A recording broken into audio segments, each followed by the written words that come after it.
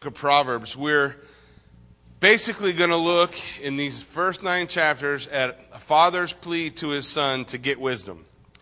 And it's a series of lectures. So if you're a father, that should be nothing new for us, that there are lectures that a father gives to his children about finding wisdom. So we did the first lecture in chapter 1. We'll look at the second lecture here in chapter 2 as we look at this call for wisdom. Now, one of the things that we want to kind of wrap our mind around in those first 9 chapters, there's 3 times that we're going to see wisdom personified. Wisdom as an incarnate being. And when we see that, it's a direct correlation to Christ. Now, we talked before, sometimes that's a struggle for some people because when you look at wisdom personified, it's always spoken of as her. But we talked before, if you remember, that wisdom is a gender-specific noun, which means it's always spoken of as her. It has nothing to do with the gender of the one for whom you're speaking. It's just the word. Remember we said sometimes ships or cars, people view it that way, like she's my baby. The car or a ship are often looked at as female, not because there's a gender involved, but just the way that we look at those nouns. So same way in grammar for the word wisdom. The word wisdom is always, every time it's used, always it's in the feminine form. So the proper pronoun grammatically with it is her. But it doesn't have anything to do with who is it referring to. Colossians, we look at the statement from Paul that says all the treasures of wisdom and knowledge are hidden in Christ Jesus. That in him are all, and we'll see that tonight as we look at chapter 2, that God is saying that wisdom and knowledge is found in him. That's where we go to tap in. So when we look at those 3 personifications of wisdom, those are all going to really specifically look like, especially when we get to chapter 8, going to look like Jesus. The other thing that you're going to see tonight as we look at wisdom and the call to get wisdom is some ideas or foreshadowing or backshadowing, depending on how you want to look at it, of what happens when wisdom comes into your life. So it's just kind of interesting as we work our way through the book of Proverbs that we'll keep those things in mind as we take a look at it. So let's look, Proverbs chapter 2. We'll just read through the chapter and then we'll kick it off. It says, "My son, if you receive my words and treasure up my commandments with you, making your ear attentive to wisdom and inclining your heart to understanding, yes, if you call out for insight and raise your voice for understanding, if you seek it like silver, search for it as for hidden treasure, then you will understand the fear of the Lord, and you'll find the knowledge of God. For the Lord gives wisdom. From his mouth comes knowledge and understanding. He stores up sound wisdom for the upright. He is a shield to those who walk in integrity, guarding the paths of justice and watching over the ways of his saints. Then you will understand righteousness and justice and equity and every good path. For wisdom will come into your heart, and knowledge will be pleasant to your soul. Discretion will watch over you. Understanding will guard you, delivering you from the way of evil, from men of perverted speech, who forsake the paths of uprightness to walk in the ways of darkness, who rejoice in doing evil and delight in the perverseness of evil. Men whose paths are crooked and who are devious in their ways. So you will be delivered from the forbidden woman, from the adulteress in her smooth words, who forsakes the companion of her youth and forgets the covenant of her God. For her house sinks down to death and her paths to the departed. None who go to her come back, nor do they regain the paths of life. So you will walk in the way of the good and keep to the paths of the righteous. For the upright will inhabit the land, and those whose integrity will remain in it. But the wicked will be cut off from the land, and the treacherous will be rooted out of it." Let's pray.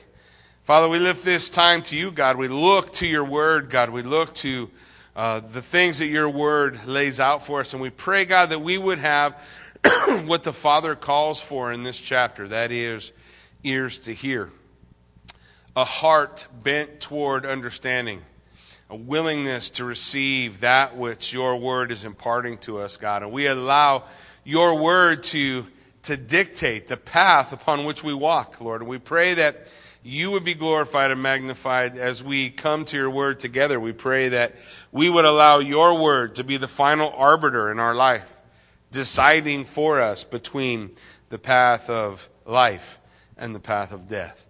And Lord, we just ask that you be glorified in and through it as we lay it out before you. In Jesus' name we pray. Amen. Well, there's some interesting things about this chapter that you're not going to notice because it's in English. There's 22 lines, it's a poem, and it's one sentence. One sentence all the way through. Crazy. You thought Paul had long sentences. Nope. You got nothing on the writer of the Proverbs. Long sentence. And each word in the first 11 verses begins with the Hebrew letter Aleph, which is A. And each word in the second 11 verses begins with the Hebrew letter Lamed, which is, for lack of a better, we'll consider it as RL.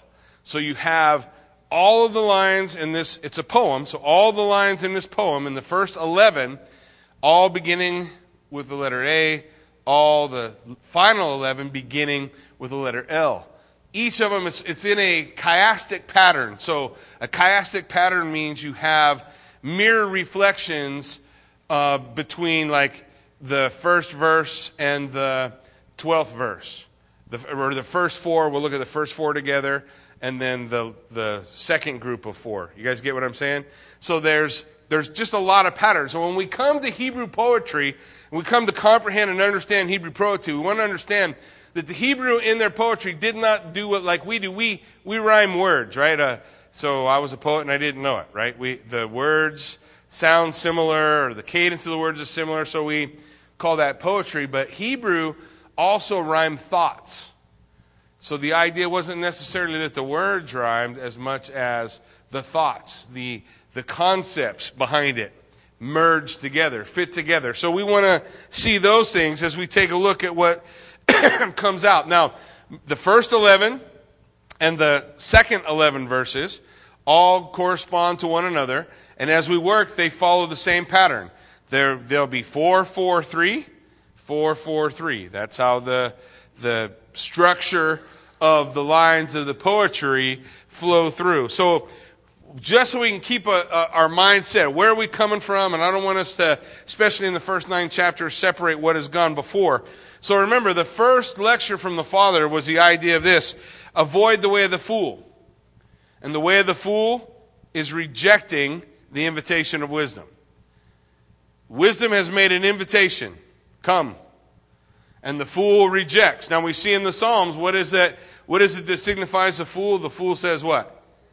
There is no God, right? So you have the fool, there is no God. So today, as we look at the second lecture of the Father that he lays out for us, it is the way of the wise receives the invitation of wisdom.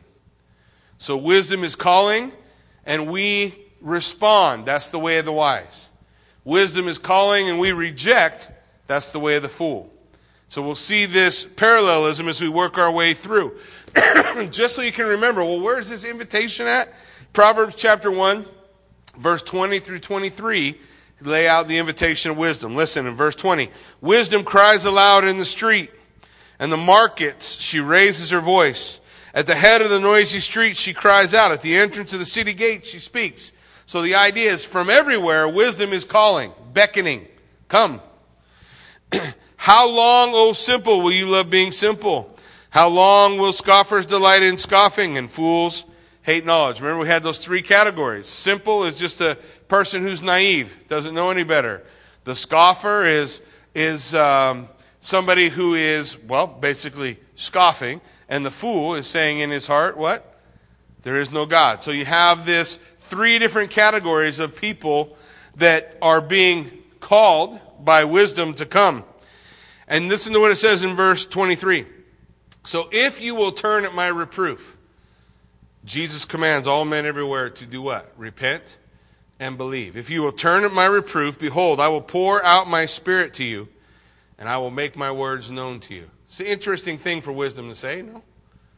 I'll pour out my spirit on you. I'll make my words known to you. So that's the invitation of wisdom in the first lecture of the Father to his Son. Son, get wisdom. Be a wise man.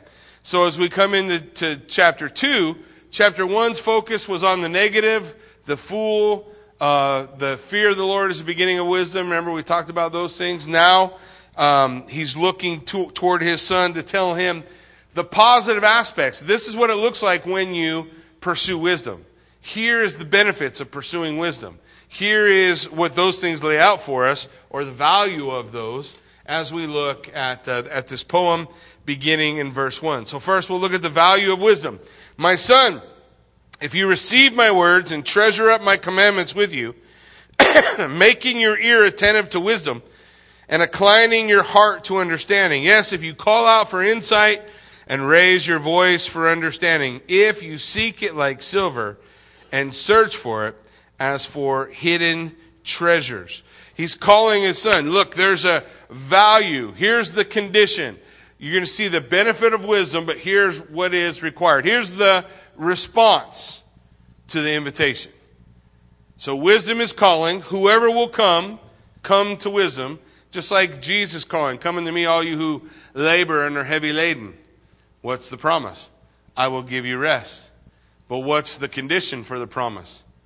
Take my yoke upon you and learn from me.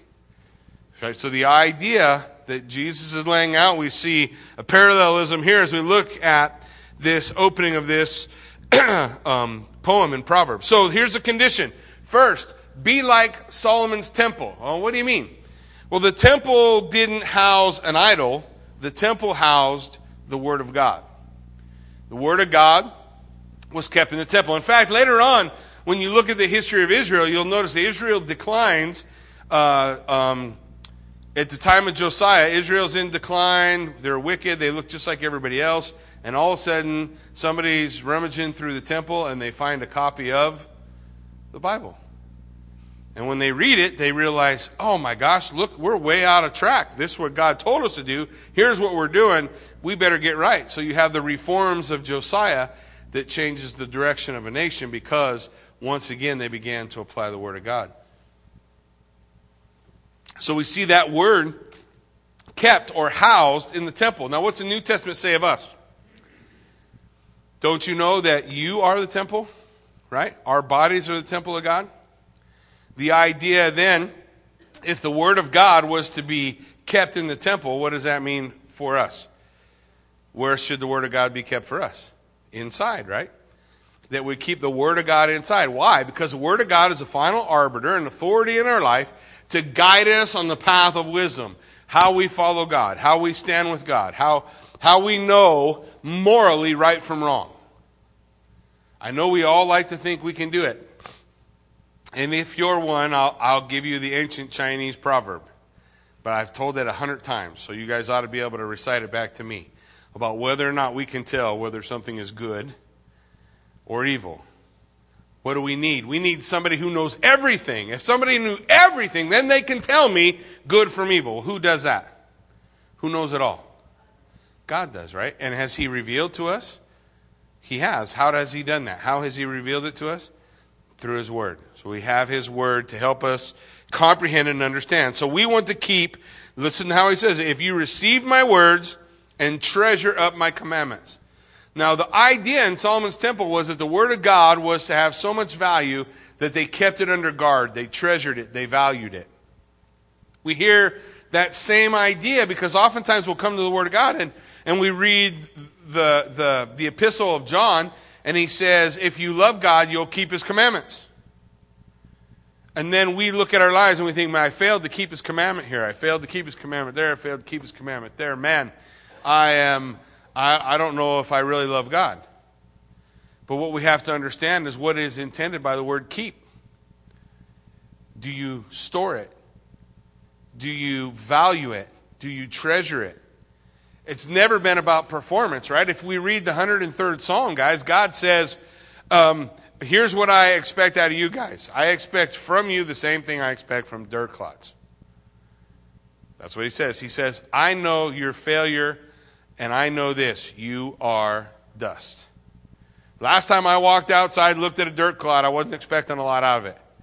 What's that dirt clod going to do? What is the purpose? Does that dirt clod desire me? Does that dirt clod desire relationship? Because that's our response to God.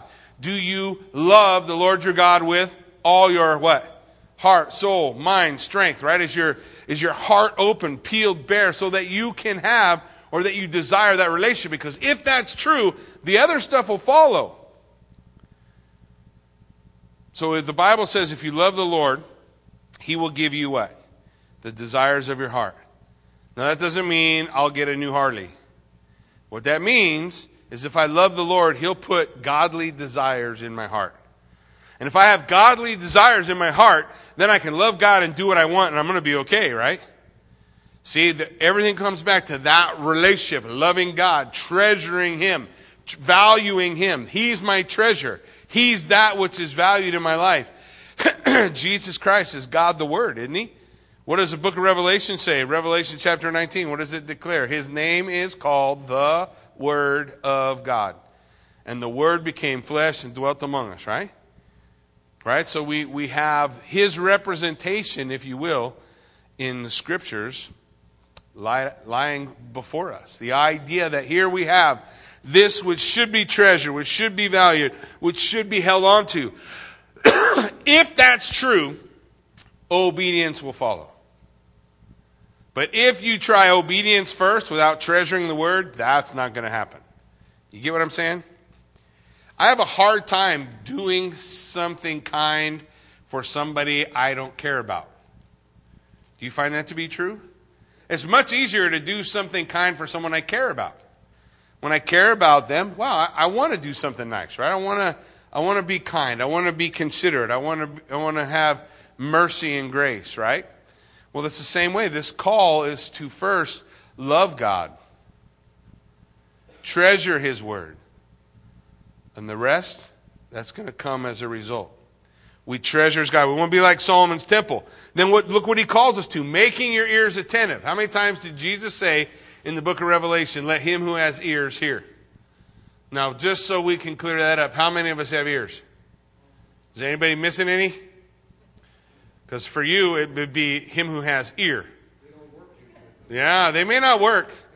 They may not work. But the key first is, do I have them? Good. If I got ears, then this is for me.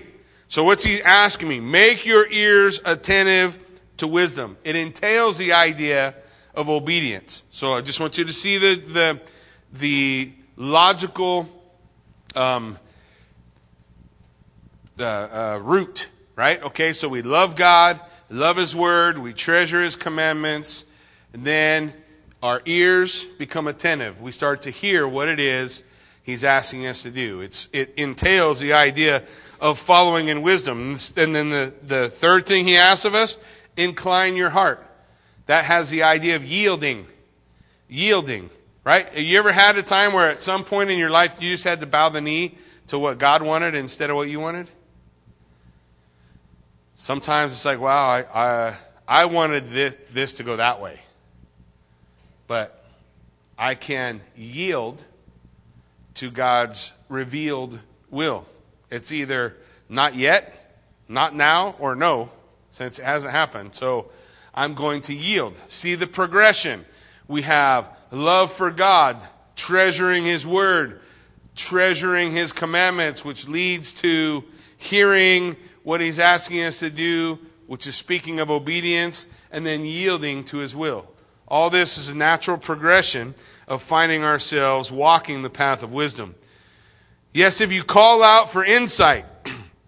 So the fourth thing we want to see, call out for it. What did James say? If any of you lacks wisdom, do what? Ask. Right? Ask. So what do we see happening next in the book of Proverbs? Treasuring the Word of God, following obedience, yielding to God's will, and then calling out. Calling out for insight. Calling out. It's a movement, guys, from being passive to active. See, before I was just sitting back and I'm receiving the Word. The implanted Word is working in my life, calling me to obedience, leading me to a place where I'm yielding to Him. But it's moving me toward activeness, not passiveness. So now when I come to the fourth thing, I'm calling out for it. I need more. I want more of what you have. I want more of what you're laying out for me. I want to be able to possess this which you are speaking of. So we call out. And then finally, you seek it. See, we've moved from passive to active. Now before, I was treasuring it. Now I'm digging for it. Now I'm rooting around. I got the pickaxe out and the shovel out, and I'm digging through the Word. I'm digging through life, looking for, pursuing God and His treasure. I'm seeking Him as my treasure. This is the progression of the value of wisdom, the value of having the relationship that God is calling us to with Him. Because all the treasures of wisdom and knowledge are in Him. So if you're seeking wisdom, you're seeking Him. It's not I'm seeking wisdom apart from God. You can't know anything apart from God. Whatever we know because of Him. Because of His revelation, because of every good thing comes down from the Father, our Father in heaven. Everything comes down from the Father of lights. Every good and perfect. Wisdom and knowledge is one of those things that the Scripture discusses. So we see the value. Here's the value of wisdom. Here's the progression as wisdom works in our life. What's the consequence? Well, the consequence is the next 4. So the next 4 stanzas, if we look at them that way, verse 5, it's going to talk to us about the knowledge of God and His protection. This is the result. Then you will understand the fear of the Lord and the knowledge of God. Then you will understand. So, when we see what's true in those first 4 stanzas, right? We treasure the Word of God, leads us to obedience. We hear what God is commanding us. It brings us to a place where we yield to His will. It moves us from passive to active. Then we're calling out. Then we're actively seeking out that wisdom from God. Then what does the Scripture say? You're going to find what you're looking for. You're going to find what you're looking for. Then you will understand the fear of the Lord. We talked about the fear of the Lord before. I don't want to make the word fear too generic, because it really is the word fear. I know a lot of times we call it reverence, but it's a proper response. I feared my father, but I wasn't necessarily terrified of him unless I needed to be. Right? We all knew when it was time to be terrified of our dad. But we also knew when it was time to revere or obey, hear what it is that He's asking. The fear of the Lord, I think, is a direct representation of obeying God. So then we'll know the fear of the Lord and find the knowledge of God. We're going to know Him. Now here's the thing that we need to understand. More than you want wisdom, more than you want to know God, God wants you to know Him. So He says He is a rewarder of those who diligently seek Him, right? Those who diligently seek Him. Those who are saying, man, I want to understand more. I want to know You more. Not just the lip service, but the reality, the truth of heart that says, no, I'm pursuing God. I'm active in wanting to comprehend, wanting to understand. So we see the knowledge of God. We see the reverence of God pointing to obedience, and the knowledge of God, which is the understanding that He's the source of everything. The source of all wisdom, all knowledge. Here's another key. All life. If our pursuit is not a pursuit for God, then it's a pursuit for death, destruction. That's the line the Bible draws. If you're following God, you're choosing life. If you're not following God, you're choosing death. If you're following God, you're choosing light. If you're not following God, you're choosing dark, right? You guys get it? The Bible speaks in opposites, so we can understand there's not a big plane of gray there in the middle. We either desire God or we don't desire God. If we desire God, we have or see life flowing as a result. So, when we talk about the knowledge of God, He's going to describe it in verse 6. For the Lord gives wisdom. From His mouth comes knowledge and understanding. So you have wisdom, knowledge, and understanding all pouring forth from whom? God, right? So when the father is saying to his son, son, and no matter everything you can get, whatever you get wisdom, what is he telling his son to get? Get a knowledge of God. Understand who God is. Now, if we have children, isn't that one of our greatest desires for our kids? To know that our kids are walking with the Lord? To know that they have a relationship with God? That they enjoy the same hope that we enjoy. So this is the cry of a father for his child. Hey, get wisdom. In verse 7 he says, He stores up sound wisdom for the upright. He stores up wisdom for the upright. What are the upright? The upright are the ones who are following in the way. The way. Which way is that? Well, remember I said if you follow God, it's the way of what? Life. It's the way of light. If I reject God, I follow death or the dark. So the upright are those who are following Him. It comes to, later on as God's revelation progresses, it comes to mean the word righteousness, which is having a right relationship with God, which is a way of saying I'm following Him. Right? The disciples weren't righteous because they did good things. What made them righteous? Their relationship with who? Jesus, right? And how was their relationship with Jesus? They were following Him. When Jesus called them to a relationship, what did it sound like? Hey, Peter, come follow me, right? Come follow me, let's go. Let's go. And so they would go and they would learn and they would receive from God wisdom, knowledge, and understanding. So, first benefit, first consequence of receiving the invitation to wisdom, receiving the call to a relationship with God. We have fear of the Lord and knowledge of God, all those things flowing. But then we also realize He is my shield. Look at that next phrase. He is the shield to those who walk in integrity. He is the shield to those who walk in the truth. He's the shield that speaks of His protection, right? The only thing that can enter into my life is something that God wants in my life. Now, it doesn't mean it's all easy. He never promised us that, did He? You and I, we focus on destination. I'm a big destination guy. If Kathy and I are taking a trip, we're going to be going to Yellowstone. I am not enjoying anything from leaving the driveway until I get to the campground at Yellowstone. I'm going to get to Yellowstone, period. I'm gone. Destiny. I'm getting to my destination. But God is concerned with the journey, because the journey is preparing me for my destination. So He's my shield. He's my shield. He will protect me. Anything that comes past my shield is something God wants in my life, wants me to deal with, wants me to grow through.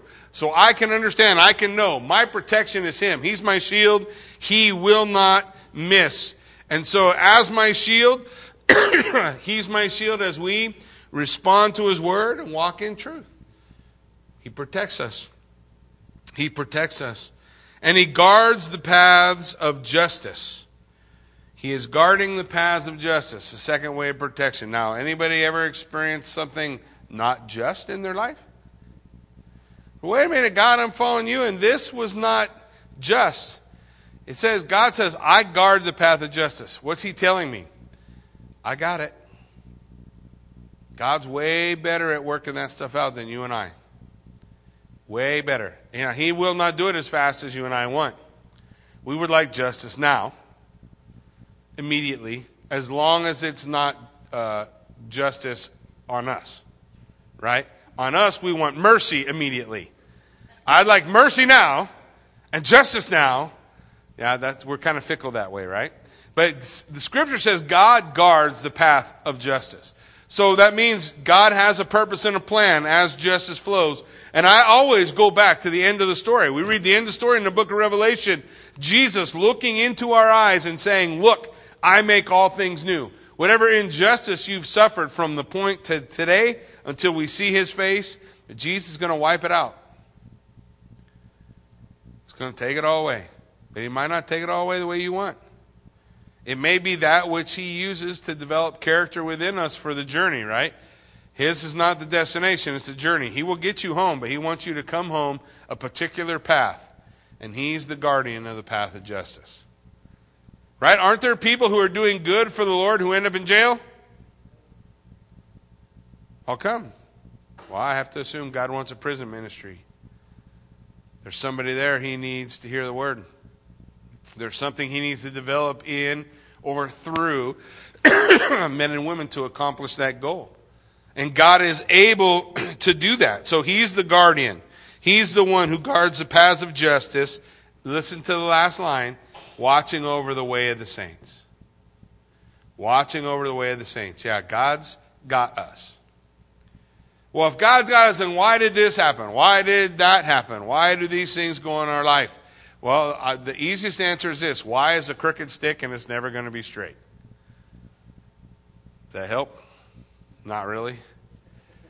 It means that you may never get your whys. What I know is what Jesus says at the end. I make all things new. So here's my hope. Whatever things are wrong in my life will get set right. Whatever things were broken in my life are going to be set, are going to be healed, are going to be cured. He is going to accomplish all of that. He's going to look in my eyes and he's going to say, I told you, I started a good work in you and I'll finish it. And this is the means through which I finish it. What do you think the clay would say on the wheel when the potter's working on him? So we watch it and we're like, oh, cool, look at that guy. He's making something cool, the wheel spinning around. We don't think, is the clay getting dizzy? Moving around and around and around. Can you guys do that? You guys ever ride the teacups? Spinning things? I see a spinning thing, I run. Yeah, spinning equals puke, usually. Or horrific feelings. But when I think about the clay, I never think, how's the clay feel on that wheel spinning around? What about when the potter's digging his hands into it and spreading it out and moving it apart? I never think about, well, I wonder if that's comfortable. If it was me, I wouldn't think it was comfortable, but hey, look at the potter, he's making something cool. What if when the potter takes that pot and he puts it in a fire? The fire is burning on the pot. We ever think, what's that pot feel like right now? Well, why are you making all these goofy illustrations? Because the Bible says, I am the clay, and he is the potter. So sometimes, yeah, we're spinning around. Sometimes we're uncomfortable. Sometimes we're in the fire. But is there a point? Is there a purpose to it all? That's all I need to know. When Kathy and I were going through a really tough time, but actually when I had 13 years of doing everything against God I could possibly do. If I could think about it, I did it. And then I started living for God, and everything went sideways in my life. Well, I wasn't living for God. It was okay. I started living for God, and slowly the whole thing starts collapsing, and we lose our house, and my boss rips off like $30,000 in retirement that I'll never see. Just gone. And as a result of that, the house goes away, start a new job. We go through a period of time on a wheel. God's digging out the garbage. And all I needed to know in that time, I kept asking God, why is this happening? Why is this happening? Why is this happening? Anybody ever done that? And God said, I just want to know, Jackie, I just felt this. I'm really on the 10 freeway in California, which you have a lot of time to think there because you're not usually moving. So on the 10 freeway, I just really feel him impress. I would almost say he spoke to me, but I don't know that I heard words. You guys been there, right? And I just sense this. Do you love me more than these? All I needed was purpose. Oh, there's a purpose to this? All right, burn it away. Take it. I want you more than I want this. So that's all part of the process. He's the guardian of the way. He watches over the way of the saints. He didn't lose us. We think, oh, God, are you watching? Because things are getting hard right now. And I know God's like, I'm working on you, dude. You're spinning. I'm digging you out. I'm turning you into the pot. So shall the pot say to the clay, or should the clay say to the potter, why have you made me this way? Or should he just say, wait, let's see what he's going to do? Because he said, I'm doing what kind of work? Good or bad? Good work. Good work. He didn't say I'm doing a pleasant work that feels good. He said I'm doing a good work. Right? I'm doing a good work. I'm working on and for you. So these are the positive things. Seek wisdom. If the first 4 is true, then the second 4 is true. What we know God, we understand the fear of the Lord. We know that He's our shield. He's the guardian of the paths of justice and watching over the way of the saints. Then we have the last series, 3 in this first half. Then you will understand righteousness, justice, and equity. So you will understand what is right, what is just, and what is fair. The more you know God, the more you'll understand those things. If in our nation today we aren't experiencing righteousness, justice, and fairness, that is because our nation does not know God. Because if you know God, those three things follow. Right, justice, fairness. Every good path. That's what he says. Every good path. You'll know how to walk. You'll know what's right. Now, our nation has it backwards. We know what's wrong. We worship a culture of death. We celebrate union between man and women and women. Now, why is that wrong? Well, the only reason I need is because God says so. But let me just say this. In a simple terms, life doesn't come from that union. Life comes from another union. Remember I told you God's way is the way of what? Life. The other is the way of? There's only two ways. There's only two ways. Way of life, way of death. So the idea here is, look, you're going to understand the good path. How do I know the good path? From my own mental acuity? Because I'm so smart, I read so many things, I read all this good philosophy. Is that why I understand good paths? Or is it because I have submitted to the Word of God? I acknowledge that the Word of God is authoritative in my life. I treasure the Word of God. I follow His ways. Which one shows me good path? The good path comes from the Word of God. Is it the easy path? No, it would be easier just to tell everybody, do whatever you want. I don't care what you do. But I think when you remove God, you are left with absurdity. You want to talk about absurdity? Let's have bathrooms for whosoever will. But that's just stupid. We already got bathrooms. Why do we need to go around and build more bathrooms? Why do we need to change the signs on a bathroom? Why do we just use a bathroom? This should not be hard. I don't remember a lot of conversation about this when I was a kid. There was not a lot of confusion. I have a simple solution. Everybody, especially in the world, everybody acknowledges that science is God, right? So let's just use science. Science says what you are. Take your blood. You have one of two possible sets of chromosomes. If you're one of less than the 1% who have something different than that, I'll make you your own bathroom. But otherwise, but what do? We get rid of God. We don't want to obey His Word. We don't want to consider His Word. We reject that. Even some Christians say, well, that's just stupid. We should evolve past that. Well, once I evolve past that, once I push out the knowledge of God, the wisdom of God, then I'm left with absurdity. That's our world. Absurd. That's what it is to reject the knowledge of God. Every good path is found in following Him. For wisdom will come into your heart. Doesn't that seem interesting? They would say it that way? Wisdom will come into your heart. Does that remind you of someone else who comes into your heart? Right? Wisdom will come into your heart. And knowledge will be pleasant to your soul. Why? Because the treasures of wisdom and knowledge are found in Christ Jesus. Discretion will watch over you. Understanding will guard you. What's really going on? Wisdom is being assimilated. Well, it's becoming a part of you. Listen to how Jesus said it. Wisdom is being assimilated, so it's becoming a part of my body. It's in my heart. Jesus said it like this: unless you eat my flesh and drink my blood, you have no part of me. Now what's he saying? We're supposed to be cannibals? The disciples were supposed to get a fork and knife and just start cutting off chunks? Was that what he was saying? No, it's ludicrous to think that's what he's talking about. What's he saying? I need to be assimilated into you. I need to be in you. Revelation says it like this: behold, I stand at the door and knock. And if you'll answer the door, I will what? Come in. I will come in. When we eat food, what happens? Food is assimilated into our body. It becomes a part of us. If we eat Christ, what does He become? Part of me. He becomes a part of me. This is what Jesus is teaching. This is what He's asking. The same thing we see of wisdom in Proverbs chapter 2. Assimilating wisdom. So if the root is alive, what do we say? There's going to be fruit, right? There's going to be fruit. What's the fruit that it talks about here? Doing what is right will become attractive. I want to do it's pleasant to your soul. The way of knowledge is pleasant to my soul. I want to do what God says is right.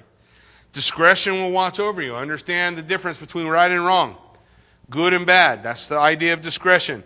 Understanding will guard you. I'll have understanding. I know the path I need to walk.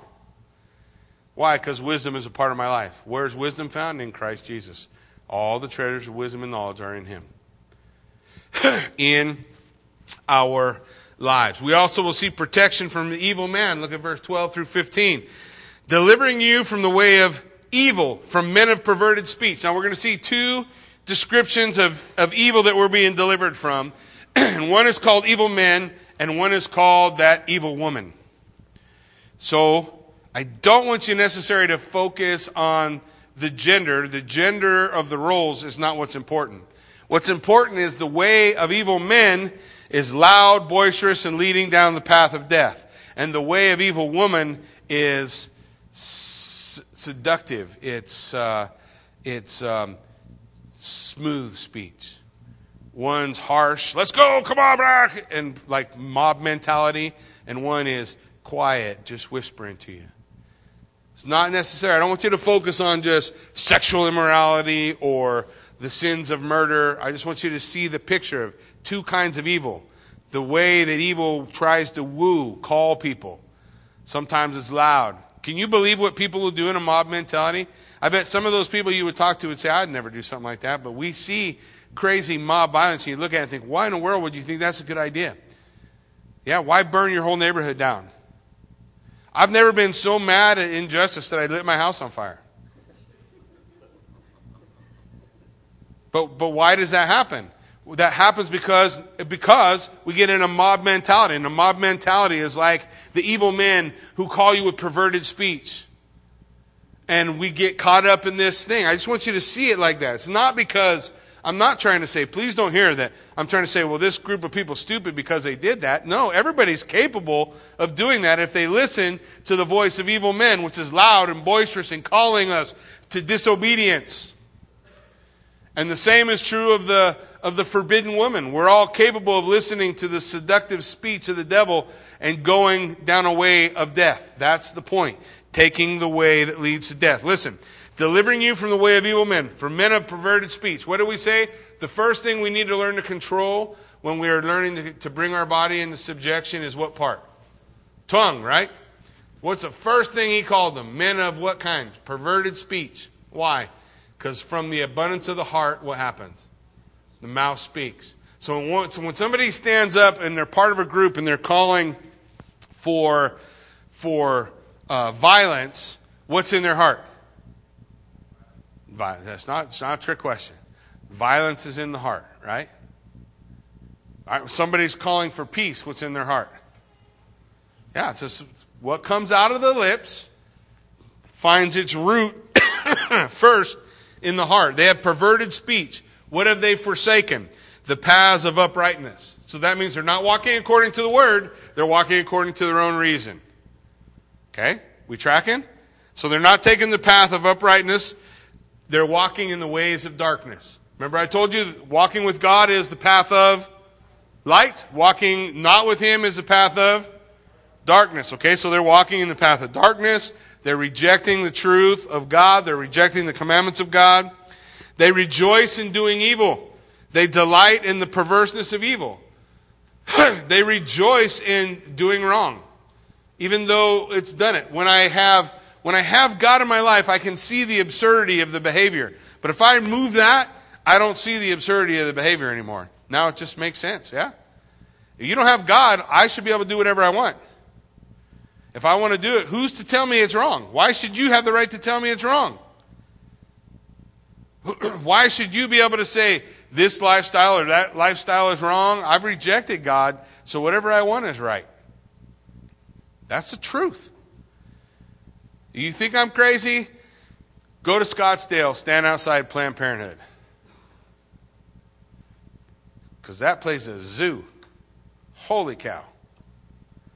Zoo. You can see it on YouTube. It's all over YouTube.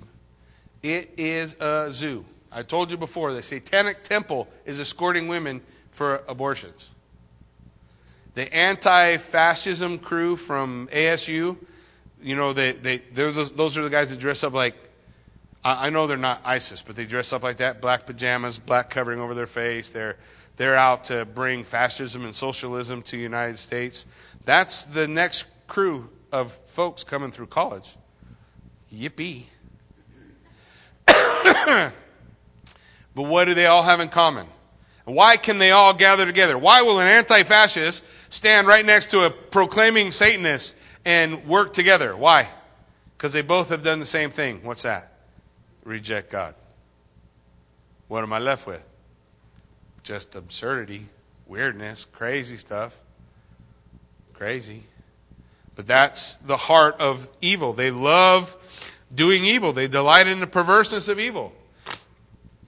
Those women literally will call out to the folks that are standing there, the pro-life folks, and say, yep, we're going to go kill a baby right now. It's crazy. Don't tell me they don't know what they're doing. They absolutely know what they're doing. They're not wondering. It's there. They rejoice in doing evil, delight in the perverseness of evil. Men whose paths are crooked and who are devious of their ways. So what do we say? When we are anchored to the Word of God, we have protection from that. We won't become that. We can recognize that. We can see it. We can discern. We can understand. Because we're spiritually alive.